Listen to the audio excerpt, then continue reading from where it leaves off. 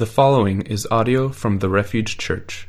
Every sermon is an invitation to understand, obey, and enjoy God. More information about the Refuge Church is available at therefugechurch.us. By the grace of God, I am what I am.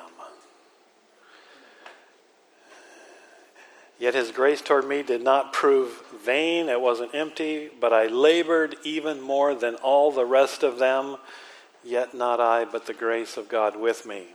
1 Corinthians 15:10. I want that first phrase to just ring in your minds this morning. So repeat it after me, okay? By the grace of God, I am what I am. By the grace of God, I am what I am.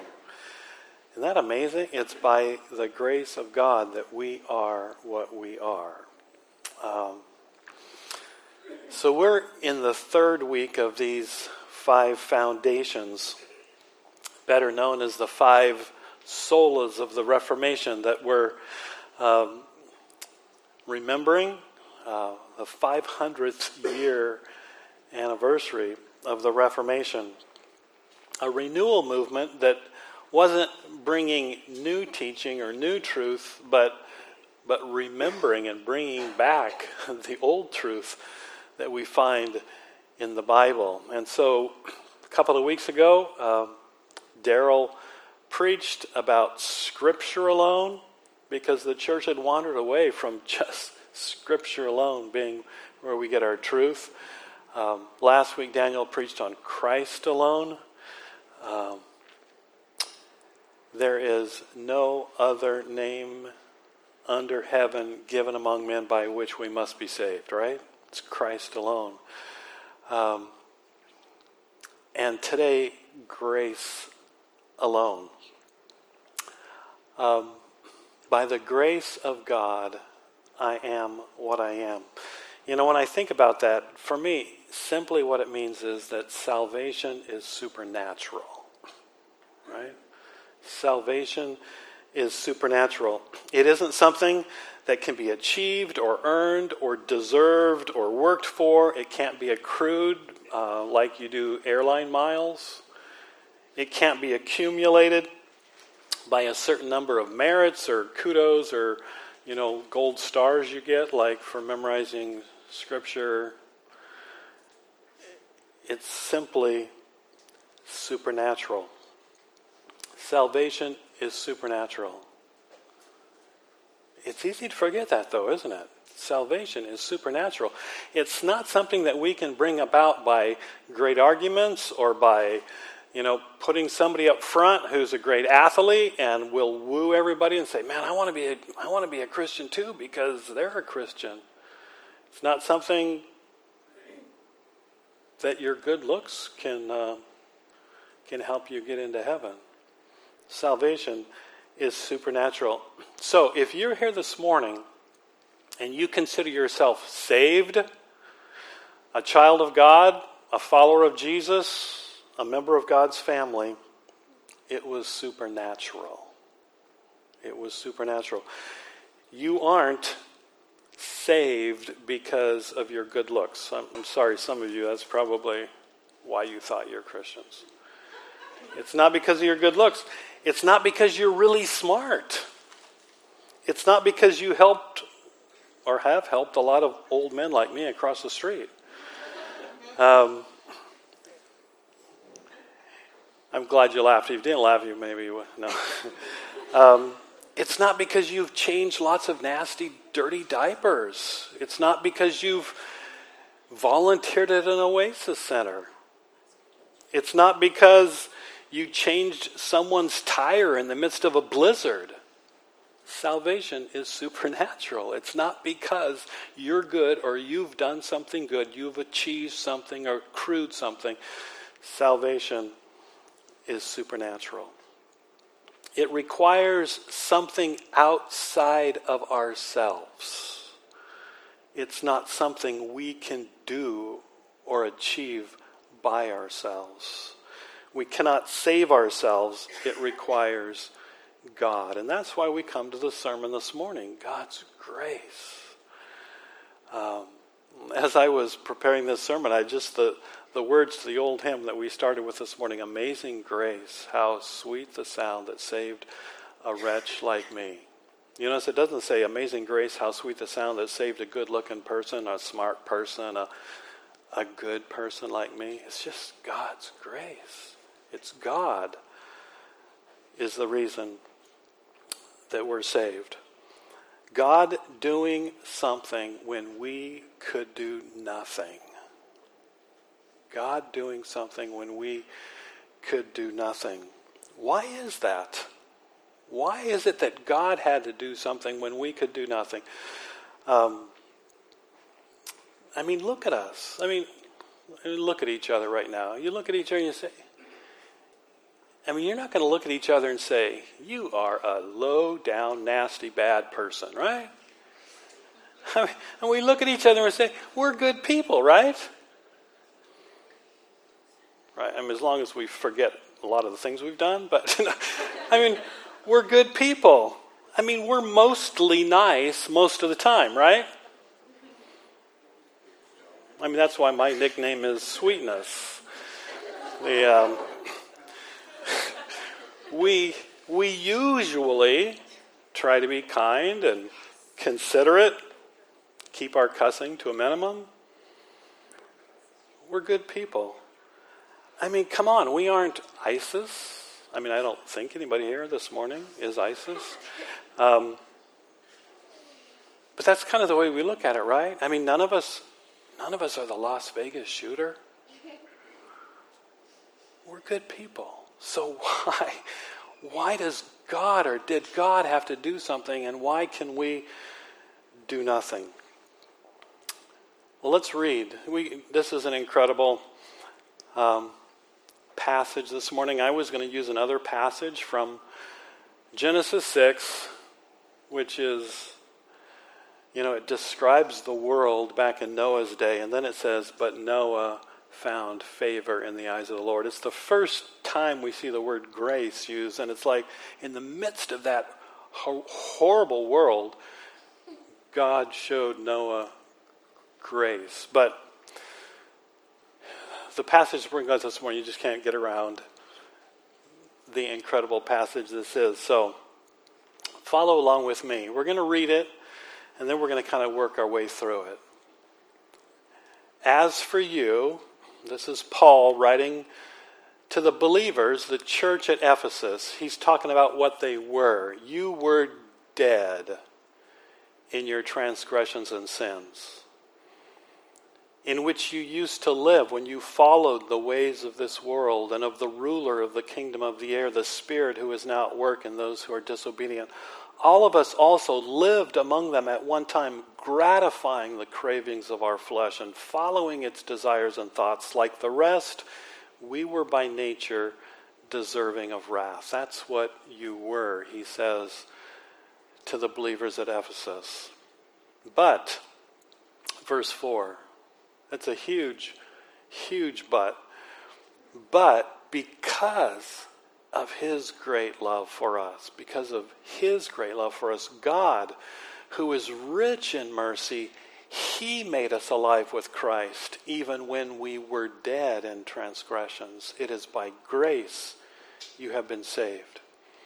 And God raised us up with Christ and seated us with him in the heavenly realms in Christ Jesus, in order that in the coming ages, meaning for eternity, God might show the incomparable riches of his grace expressed in his kindness to us in Christ Jesus. Isn't that an incredible glimpse of eternity?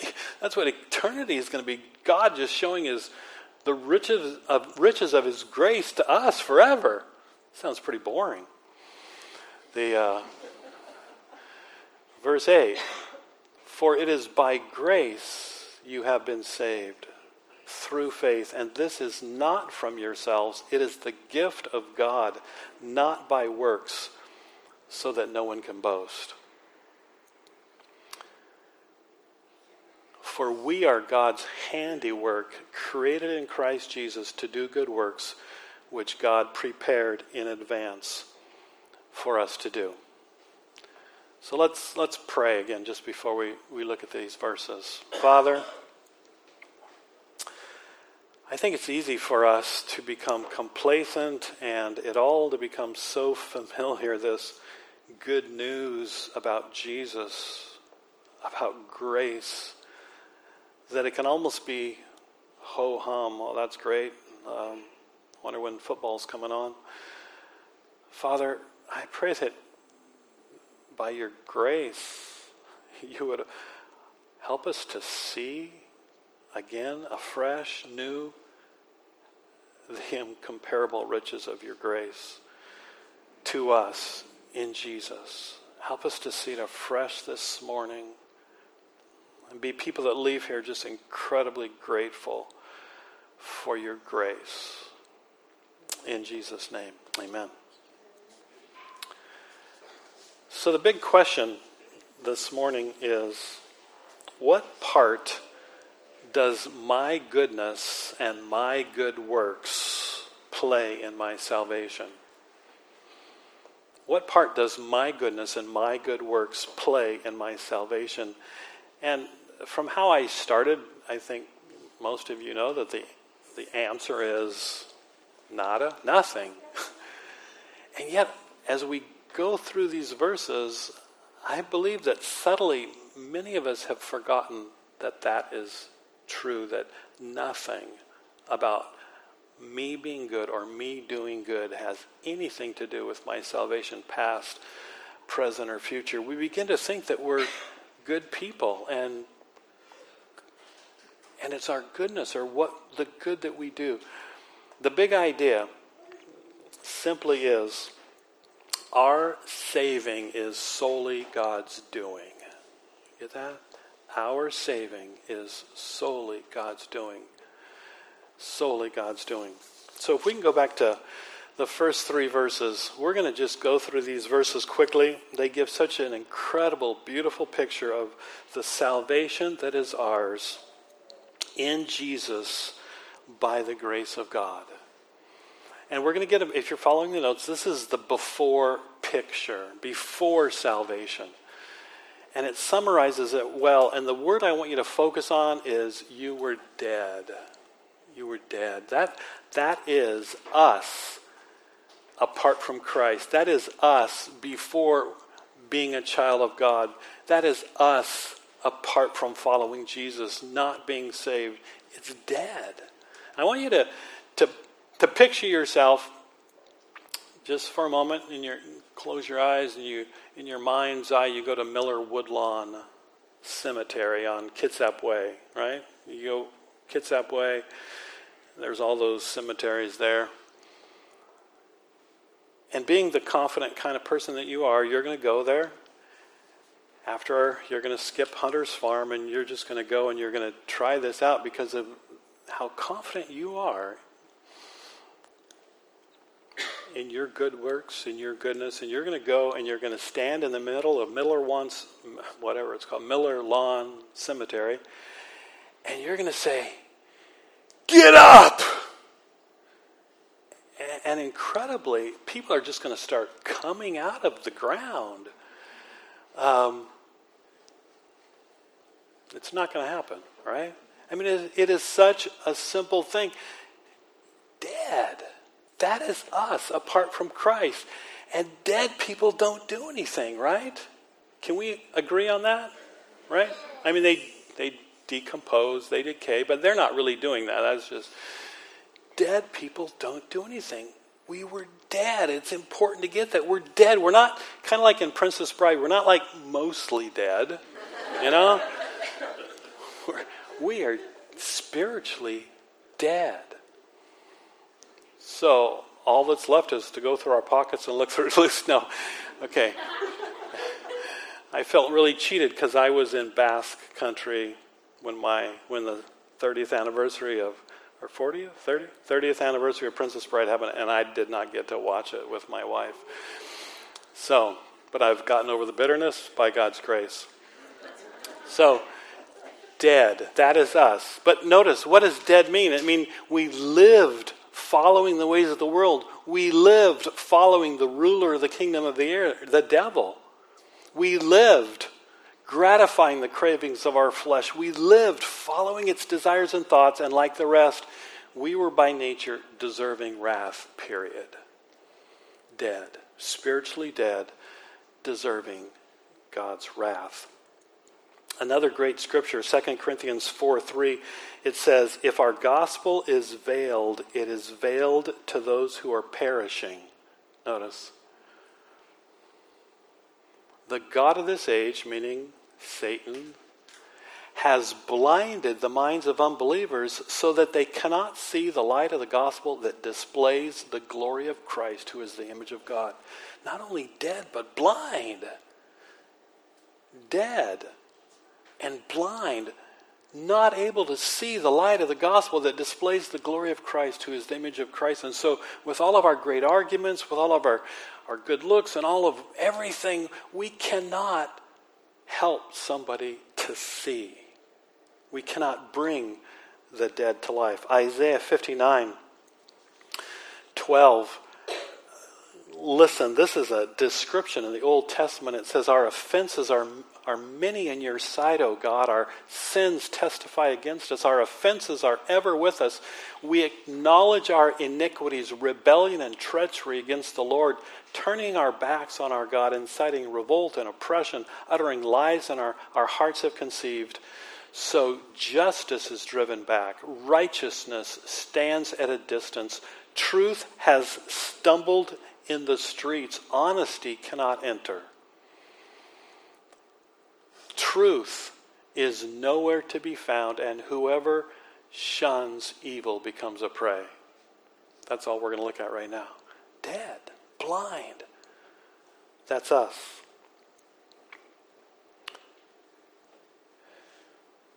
The Lord looked and was displeased that there was no justice. There was no one. He was appalled that there was no one to intervene. Because no one could intervene. No one can make the dead to come to life and the blind to see. But wait, let's go back to Ephesians if we can, verse 4.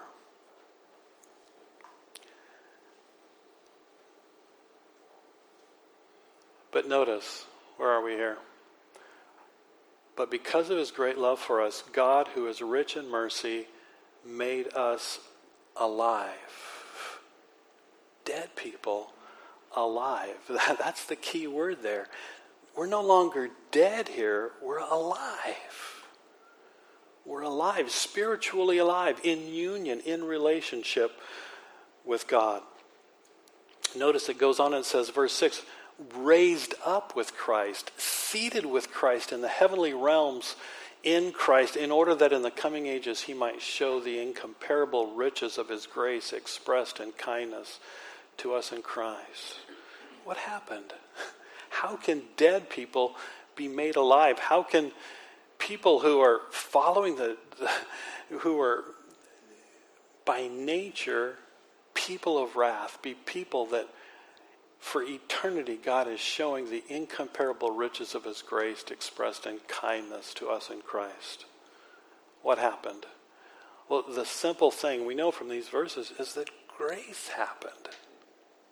That's what connects these two. Where we were dead, now we're alive because grace happened. Grace happened. Notice, because of his great love for us, God, who is rich in mercy, made us alive with Christ even when we were dead. See, it's not us. This happened when we were dead. Not when God looked at us and he saw a glimpse of goodness, like, I think there's potential there. When we were dead, God made us alive with Christ. Romans 5:8 says, God demonstrated his love toward us in that while we were still sinners, Christ died for us.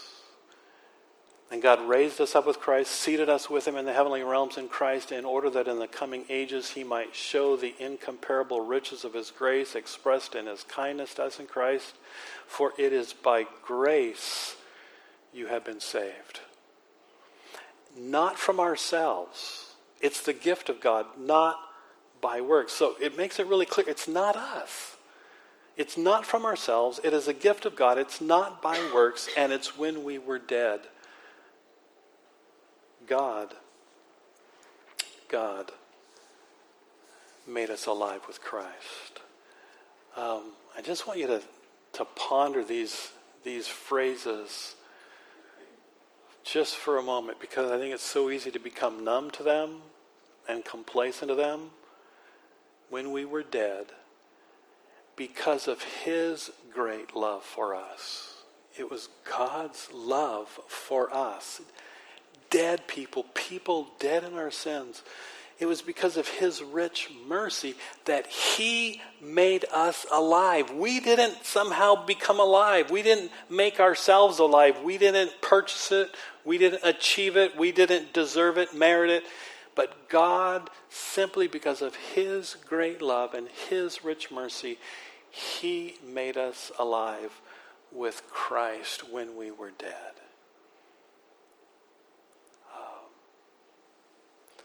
Verse 8, for it is by grace you have been saved through faith.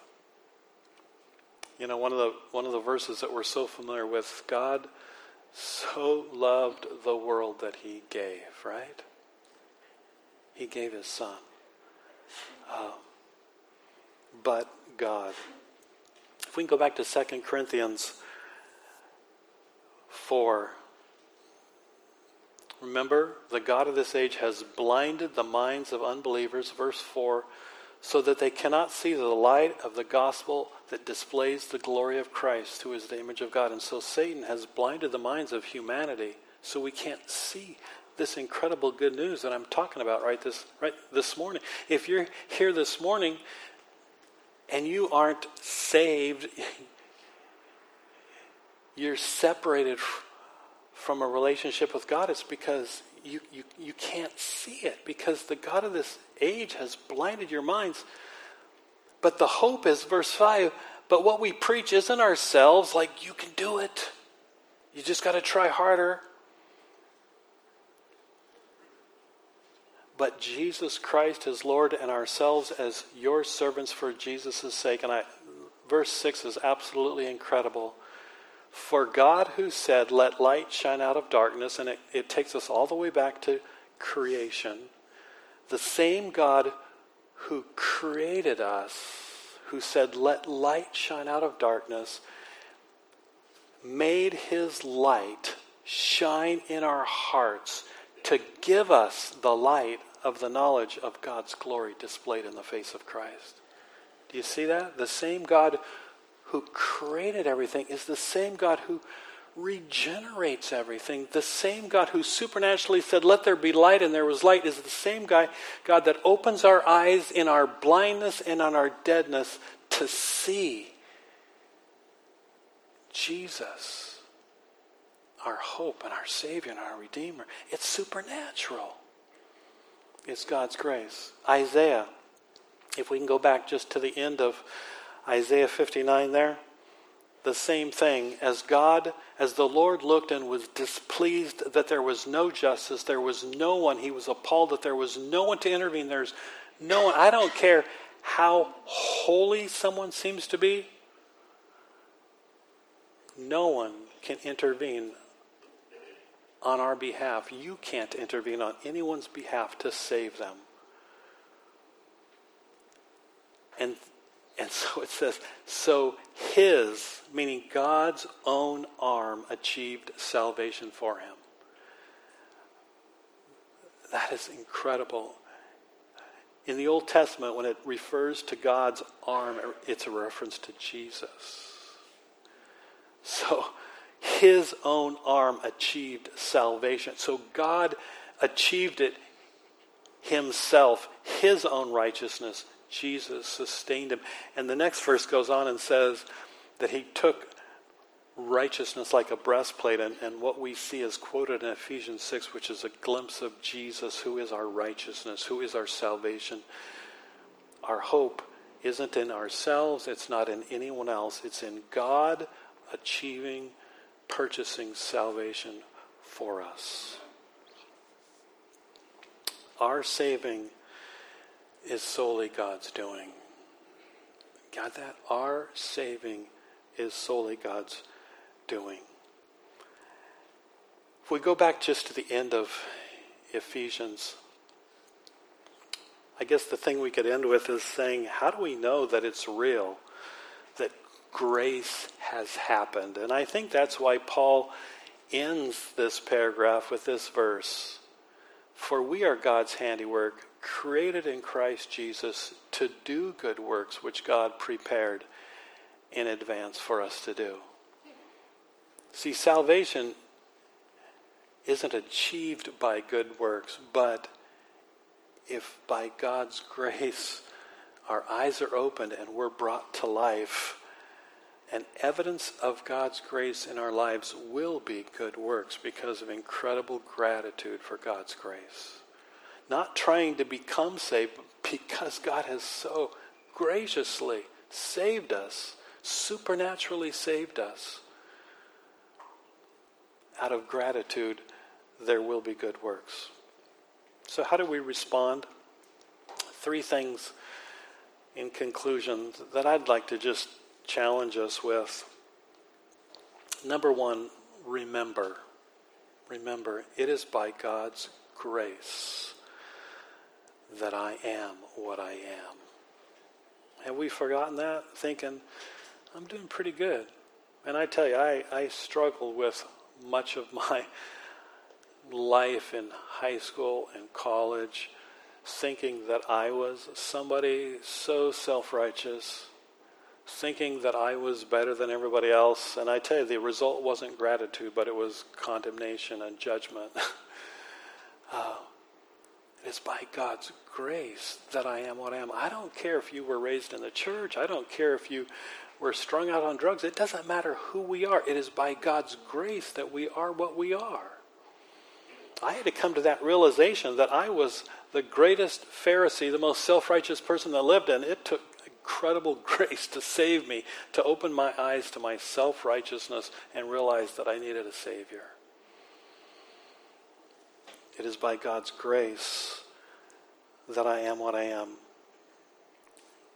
Number 2, be grateful. Man, ask God, open my eyes to see your grace so that pouring out of my heart and my soul and my mouth will be gratitude. See, it won't be religiosity. It won't be churchiness anymore. It won't be anything but just this gratitude because we get grace. And that we are what we are by God's grace and the redemption that He purchased for us in Jesus on the cross that has brought us into a relationship with Him. And then finally, realizing then that we need to be people of prayer. I mean, if salvation is supernatural, we got to come to the realization that it's not going to be that I'm a cool guy that's going to draw people to Jesus. It's not going to be people because people look at me and say, wow, I wish I could be like Dave. I want to be a Christian. It's not because of anything except but God, right? This is who we were, but God, but His grace. And being people then that realize that if we want our loved ones and our friends to know Jesus, it's going to be because it's something supernatural that happens and that we just ask God, open people's eyes. It's like the father when the prodigal son came back. And the older son, who was kind of illustrative of the Pharisee, was grumbling about the mercy and the grace that the father was shown to the prodigal son, and the father's answer was simply, my son was dead, and now he's alive. My son was lost, and now he's found. Wouldn't it be incredible if by God's grace, if God open our eyes afresh to your grace, to be people that are so grateful for your grace that we would be people that just in the same way plead with you, God, show your grace to my friends, to my family, to people around me, so that they can know your grace and your gratitude also. Let's pray. Father, amazing grace, how sweet the sound that that saved a wretch like me, a self-righteous person like me. God, thank you so much for your grace, for your rich mercy. God, that you did what I couldn't do, what I didn't deserve, that I could be your child. God, open our eyes to your grace. In Jesus' name, amen.